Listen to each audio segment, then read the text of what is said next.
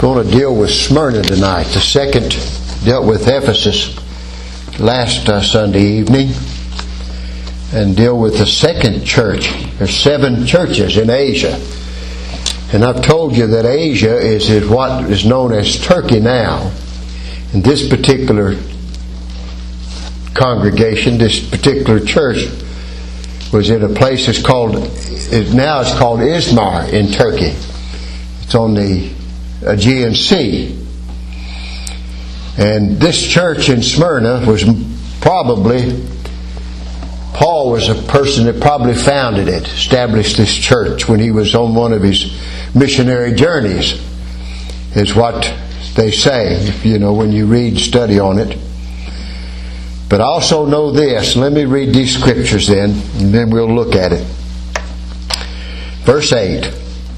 And unto the angel of the church in Smyrna write, These things saith the first and the last, which was dead and is alive. I know your works, your tribulation, poverty, but you are rich. And the blasphemy of them which say they are Jews and are not, but are the synagogue of Satan. Fear none of those things which shalt thou suffer. Behold, the devil shall cast some of you into prison, that you may be tried. And you shall have tribulation 10 days. And be thou faithful unto death, and I will give thee a crown of life. He that hath ear, let him hear what the Spirit saith unto the churches. He that overcometh shall not be hurt of the second death. This is one of those churches where the Lord Jesus, this in Philadelphia, is the 2 churches that He found no fault in whatsoever. Nothing wrong with them. Nothing wrong with them.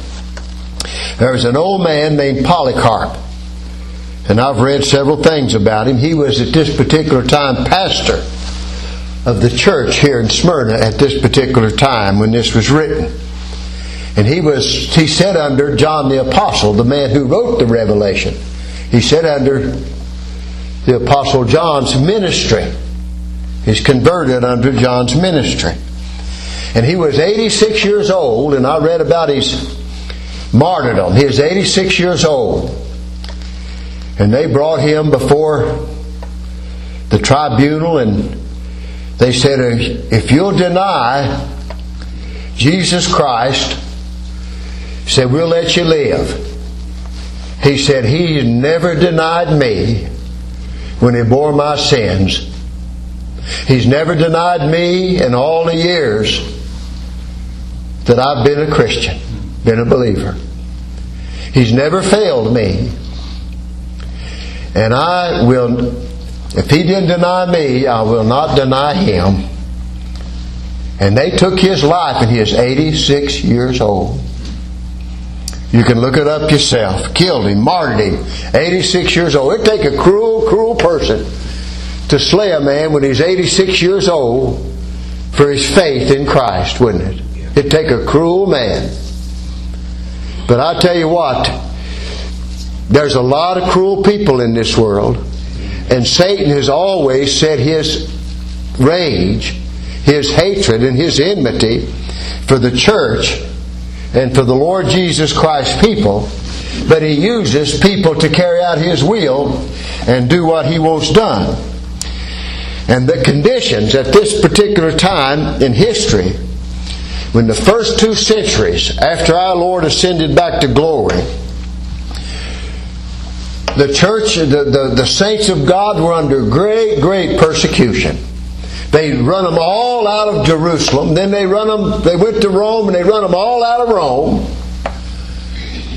And they made sport. It was sport to persecute and kill and slay Christians. And Paul the Apostle was one who did that very thing until God saved him. And Satan raised and tried to destroy the testimony of Christ. You read through the book of Acts and look at all the things they done they killed James. Herod had James killed, and he would have killed Simon Peter, but the Lord came and got him out of prison. They imprisoned Paul for years, and let him go, and he had his head cut off at Rome.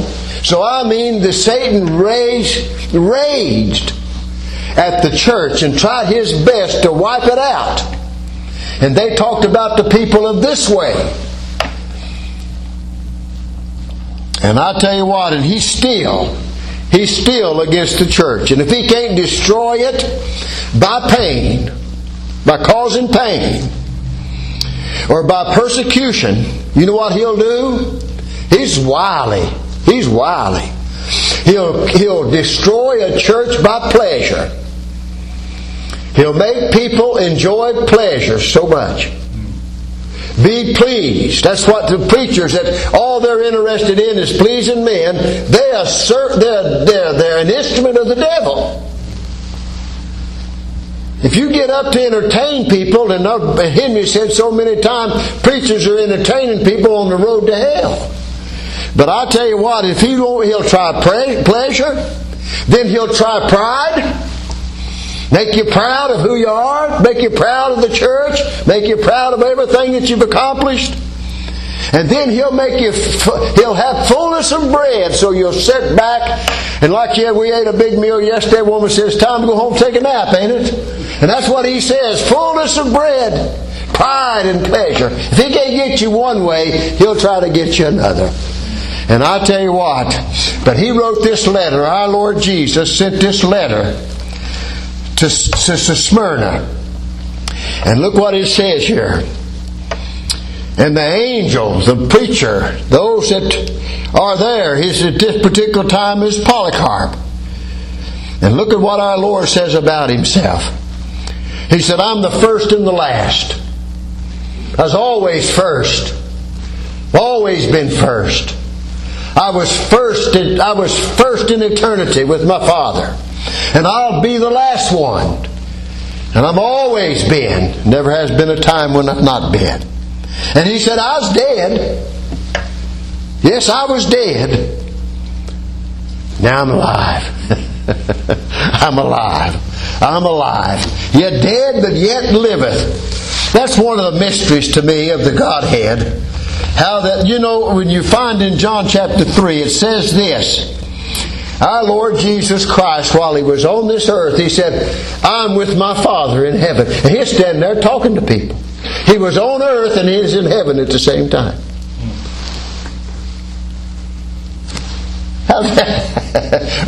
That's what makes Him so precious. That's what makes Him so glorious. That's what makes us worship Him. Because about the time you think you understand a little about Him, you dive in the deep end, and you can't come up unless He brings you up. But oh my, He, the one who was alive even while He was dead, the everlasting one, the ever-living one, the Lord Jesus Christ. This is the one who conquered death. I said this morning, He come out of the grave and He left death dead at His feet. And He's able to say and tell these people, "You be faithful unto death. You be faithful unto death. And I'll be the one to give it to you. I won't send somebody else to give it to you. I'll give you a crown of life. I'll put a wreath on your head, which is a crown of life." Now look what He says about them. He said, "I know your works." And listen to what else He says. "Your tribulation and your poverty." I know your tribulation. And these people were extremely, extremely poor. I know your poverty. These people, because they were believers, they weren't allowed to work. They weren't even allowed. They had to meet in caves and whatever else, any place they could find.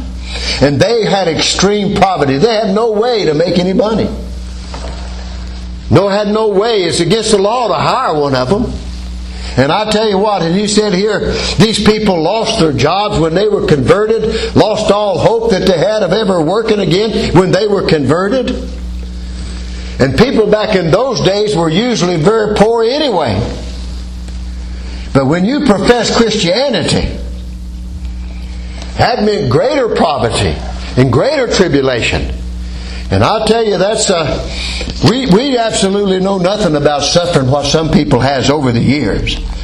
They were unusually poor. Paul took up, he said over in the book of Acts, they took up a great big offering for all the poor saints that were ever in Jerusalem. They were so poor that people had to send money to take care of them. That's how poor they was. And I tell you what, they suffered hunger, they suffered imprisonment, they even suffered death.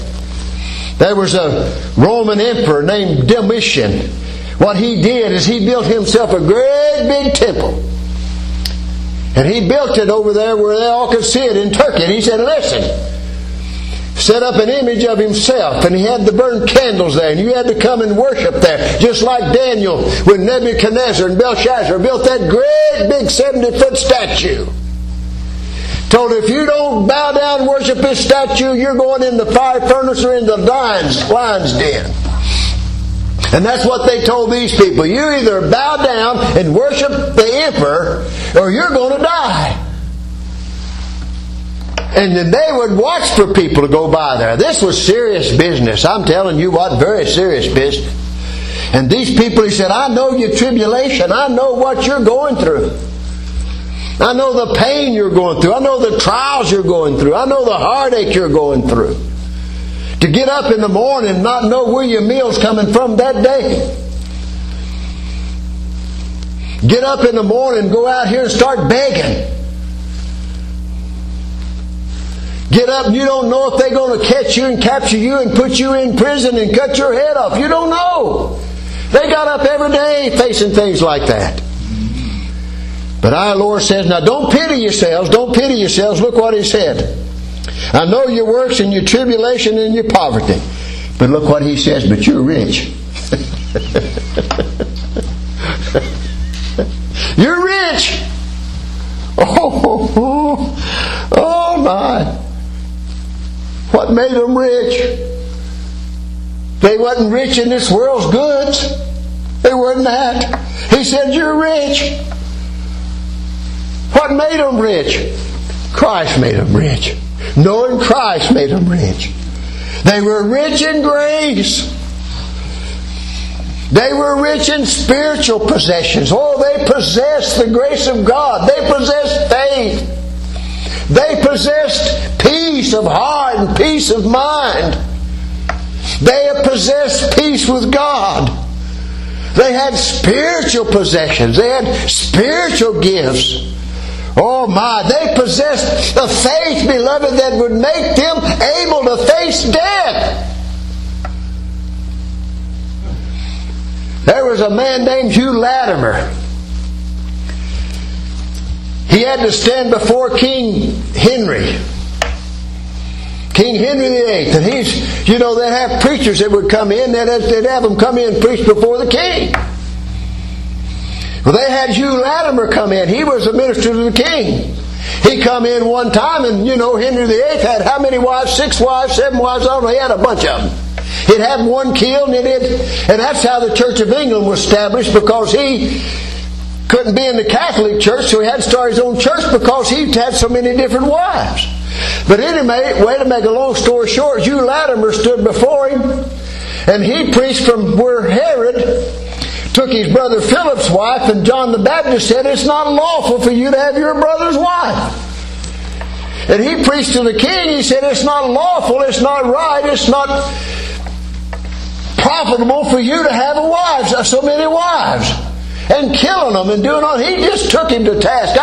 Preached to him. He said, Mr. Latimer, I'm going to give you a chance. I'm going to give you this opportunity to come back next week, and I'm going to give you an opportunity to change your message. Well, Mr. Latimer came back the next week, preached the same thing before the king, and he says, don't you know who you're speaking before? You're speaking before the sovereign King of England. You know what Latimer told him? He said, I'm also standing before the King of Kings and the Lord of Lords. Who's your king? And they took him out and burned him at the stake. Oh, listen, that'd been the average preacher. He'd have walked up there and said, oh, King, you're the most wonderful fellow ever was. But I tell you, God's made some people, He gave some people some faith. And these people had those spiritual possessions. Oh, they possessed repentance. They possessed forgiveness. Forgiveness of all their sin. To deny Christ after He bore all your sin. After He bore all the sin away and forgive you of every sin you've ever committed and the ones you've not committed yet.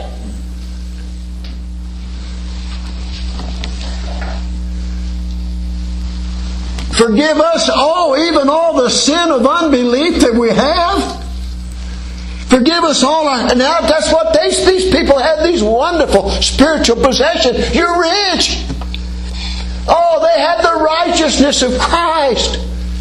They may have been poor and dressed in old rags, but as far as God was concerned, they had on that beautiful shining garment, that white garment. Oh, and they were justified. Oh, the Roman emperors may not have justified them, may have killed them. But they were justified before God Almighty. They were holy before God. They possessed Christ. And that's why they said, and I believe they really believe this with all their heart, that Christ is all in all. Oh my. You know, our Lord Jesus, they possessed Christ. As this young man come to the Lord Jesus one time, that young man come running to Him and said, "Good Master." Called Him good man. "Why are you calling me good?" "There ain't none good but God." And He said, "What good thing must I do to inherit eternal life?" And he was real wealthy. And our Lord said, "I tell you, if you want life, if you're serious and you want life, you want Christ, you want me, you go sell everything you got. Sell it all, and then you find poor people, find people like this right here in their poverty, and you start giving it away." Did He do it? No. No, He didn't do it. And that's what our Lord, I'll tell you what,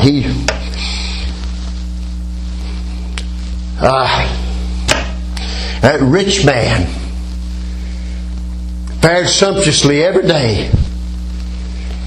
Fared sumptuously every day. And there sat old Lazarus. He was a beggar. He sat outside the gate.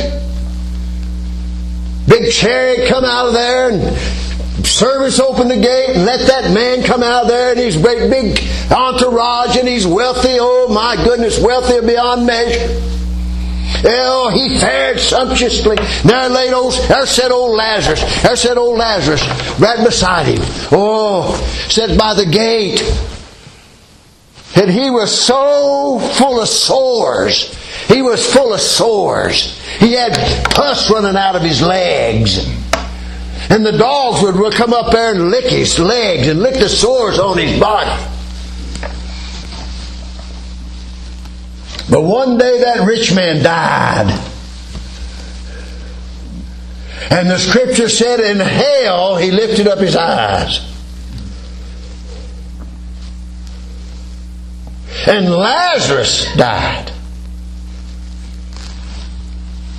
And he's the one who had the true wealth. And they took him to glory.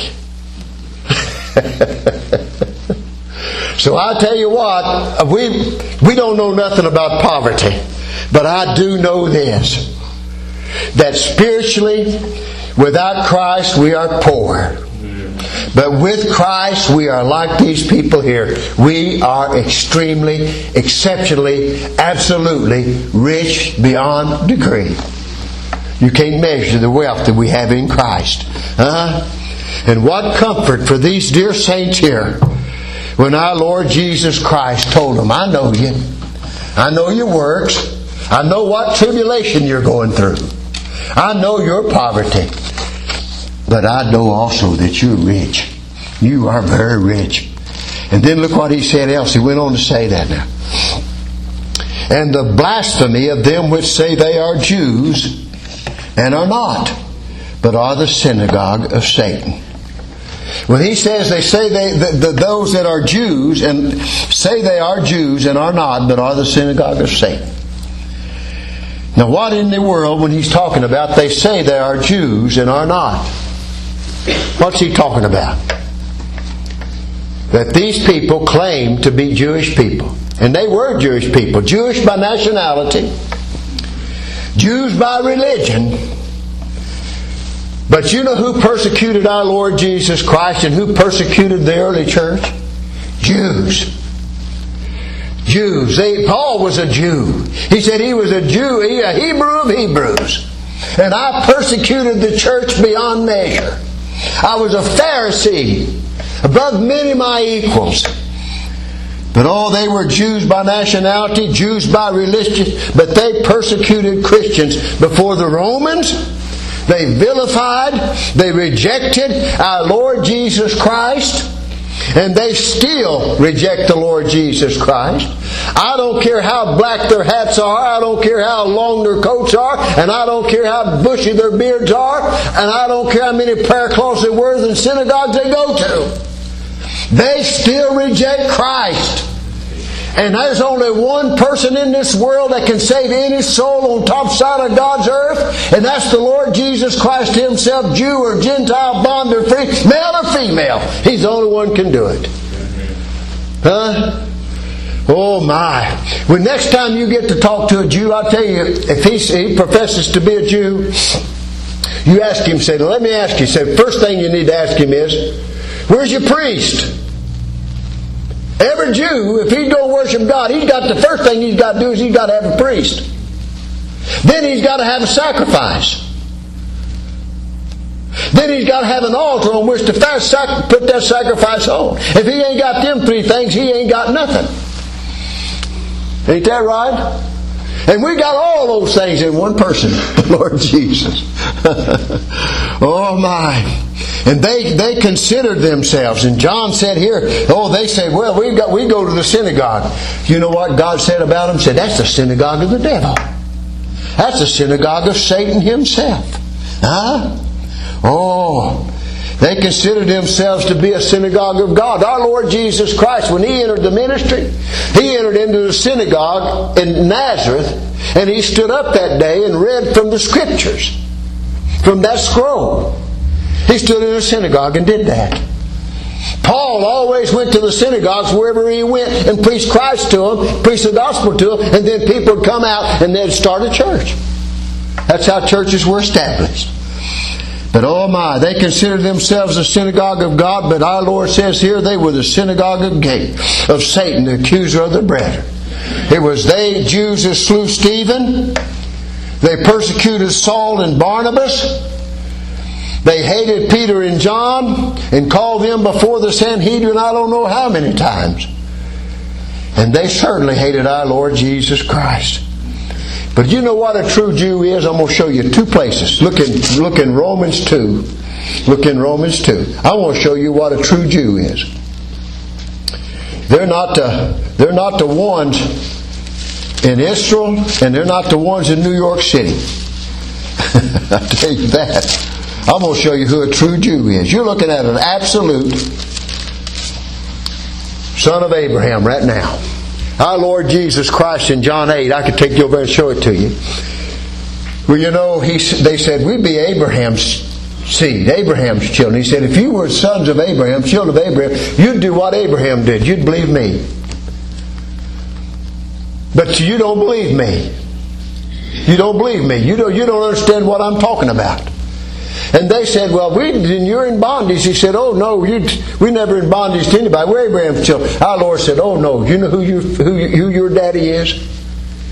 Your father is the devil. And he's a liar. And he's a murderer from the beginning. He said, that's who your daddy is. And you're going to do his works. That's why he looked him square in the eye and said, your daddy is the devil. He looked them Jews in the eye and said, your daddy's the devil. Oh my. But now look here in verse 28, 2:28. Talking about a true Jew now. Not these ones that just claim to be Jews. And this is our Lord Jesus. This is the apostle, and Christ taught him the gospel. For he is not a Jew, which is one outwardly, claiming to be one. Neither is that circumcision, which is outward in the flesh. That's not true circumcision either. But I'm going to tell you who a Jew is, which is one inwardly. And circumcision of the heart. God taking that dirt and filth away from the heart. Entering into that covenant of grace. And circumcision is that of the heart. And it's by the Spirit. It's not by the law. Whose praise is not of men. If you keep the law, men will praise you. But if God does something for you, you end up praising God. And I'm going to show you another one in Philippians. Look over in Philippians 3:3. I'll show you who a true Jew is.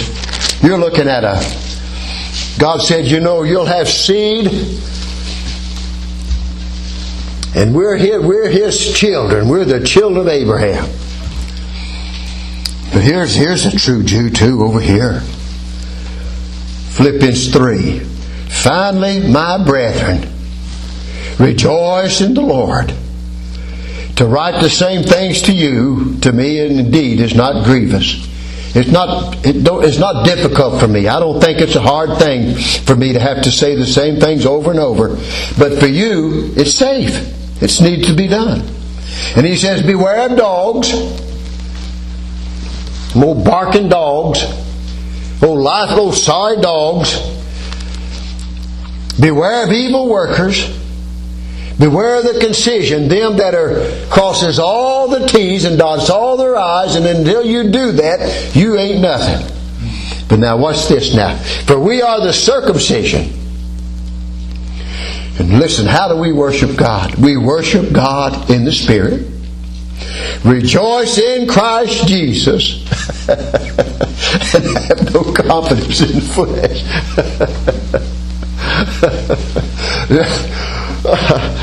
There's a bunch of Jews in here tonight. I mean the real things. God's took that heart. I never will forget. I might have told you this. We was up in Mavscott, West Virginia, and Earl Cochran was pastor up there way back when. Scott was preaching up there, Tim James was preaching up there, and I forget who else it was. But I remember Tim got up and he preached a message.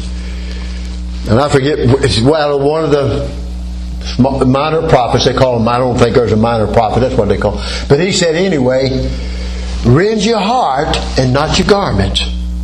Because when the Jews would feel like something had happened that was very dramatic and very heart-wrenching or something, they'd just rip their garment right over their heart.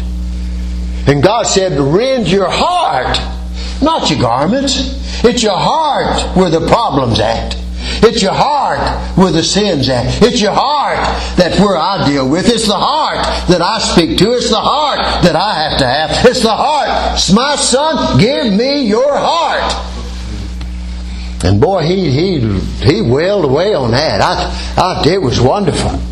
I don't remember everything he said, but I do remember what he preached on there. That was absolutely. And then look what our Savior said. Now, that's what I'm telling you. Beloved, next time you go to New York City and you see all them Jews running around and their black hats and their long coats and them curls hanging down under their hats and them big old bushy beards, you look at him and say, well, if you get an opportunity, I'm telling you, they may have to go home and wash themselves after they talk to you. They have to go home and take a bath, cleanse themselves. But anyway, tell them, say, I'm a Jew. I'm a real, genuine Jew. And quote these scriptures to them. And say, what does that make you? If I'm the real deal, what does that make you? Just like these folks right here, the synagogue of Satan. They say they're Jews. No, they're really not. They're really not. And our Lord Himself was of the Jewish nation. And then look what He says there in verse 10. Fear none of those things which thou shalt suffer. And He's telling them, said, you're going to suffer. You're going to suffer. There's no doubt about it. You're going to suffer.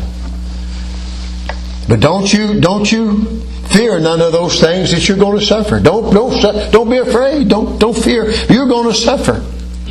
You're going to suffer. And I tell you what, and that's one thing about every believer. Sooner or later, he's going to have some suffering. Nobody else may never know what's going on in a person's heart and life. In their heart and in their soul. What they may get up and go through in one day. Just suffering in their mind. Suffering in their heart. And soul suffering's the worst kind of suffering you can go through. I mean, we lose family members in that, but oh boy, suffering. And our Lord says, don't be afraid of suffering. Don't be afraid of it. And then He goes on to say here now, behold, the devil shall cast some of you into prison, that you may be tried. The devil shall cast some of you into prison, that you may be tried. You know, when Peter was put in prison, who put him there? Thought it was the devil, but he's behind all the persecution of the Lord's people. Behind the Romans, behind the Roman persecutions, behind the Jews that was persecuting them was the devil himself. He's the accuser of the brethren. And he wants so much to destroy the Lord's people. He thought he had it. He thought he had this thing whipped when he had Christ crucified on the cross. He said, I believe I've got this thing under control. Until Christ rose from the dead. Well, he said He'll cast some of you into prison. No, my, Satan would be tempting these believers.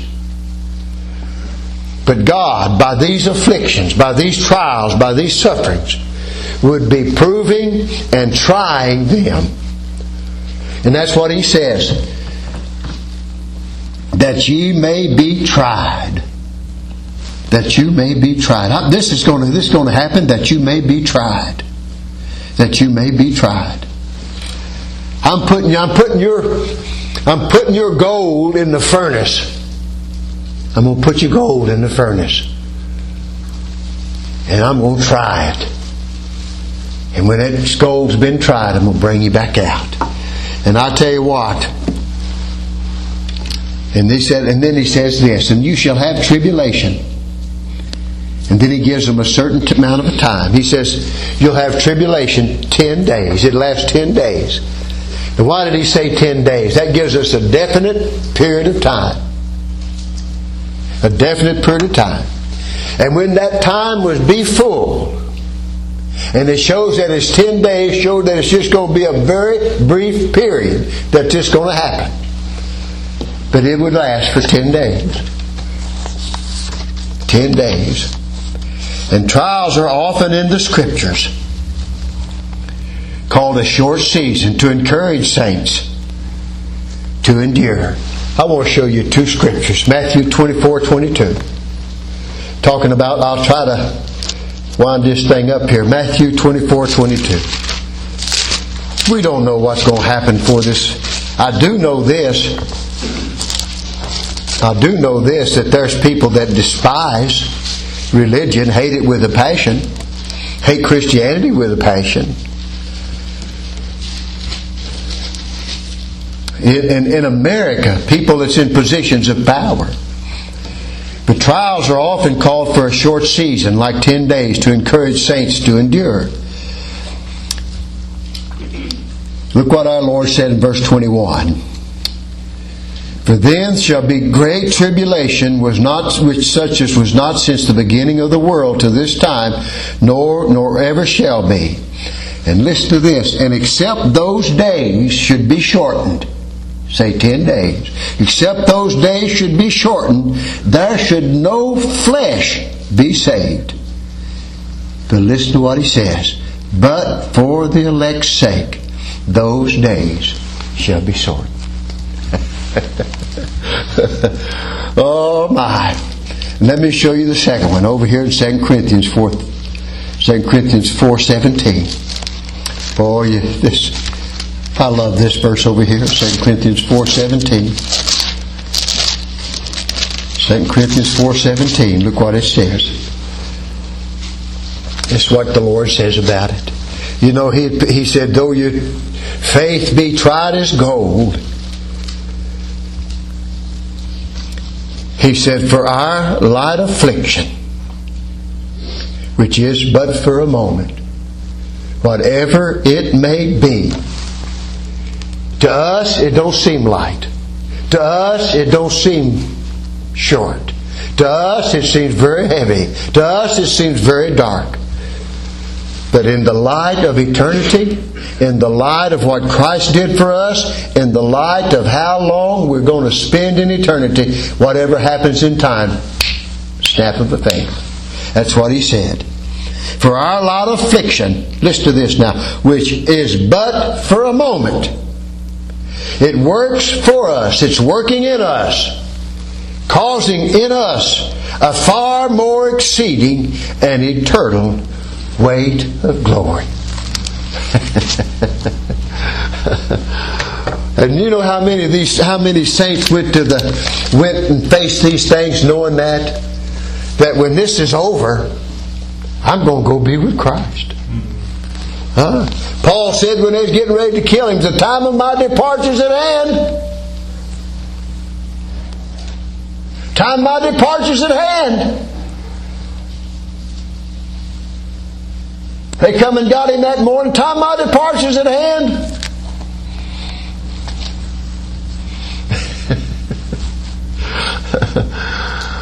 And there's laid up for me the crown of righteousness. He said, but I tell you what, he said, I fought a good fight. I kept the faith. And beloved, I believe he laid his head on that block and never batted an eye. All he could think was, I'll be with Christ just in a moment. I tell you what, I love to preach on those things and deal with those things. But God knows, if those things happen to us, how are we going to react? We won't know until it happens. And old Scott used to say this. He said, it'll be a rare, rare occasion when you'll have an opportunity to honor God through a great trial, through a great fight of afflictions. He said, not everybody gets that opportunity. But if He ever gives you that opportunity to honor Him in a great fight of afflictions that you're going through, a great tribulation, that's a great blessing to be able to honor God through what you're going through. Not go crawl up in a corner and ball up and get in the fetal position, said, oh Lord, I can't believe you let me go through this. You know, it's like this pandemic.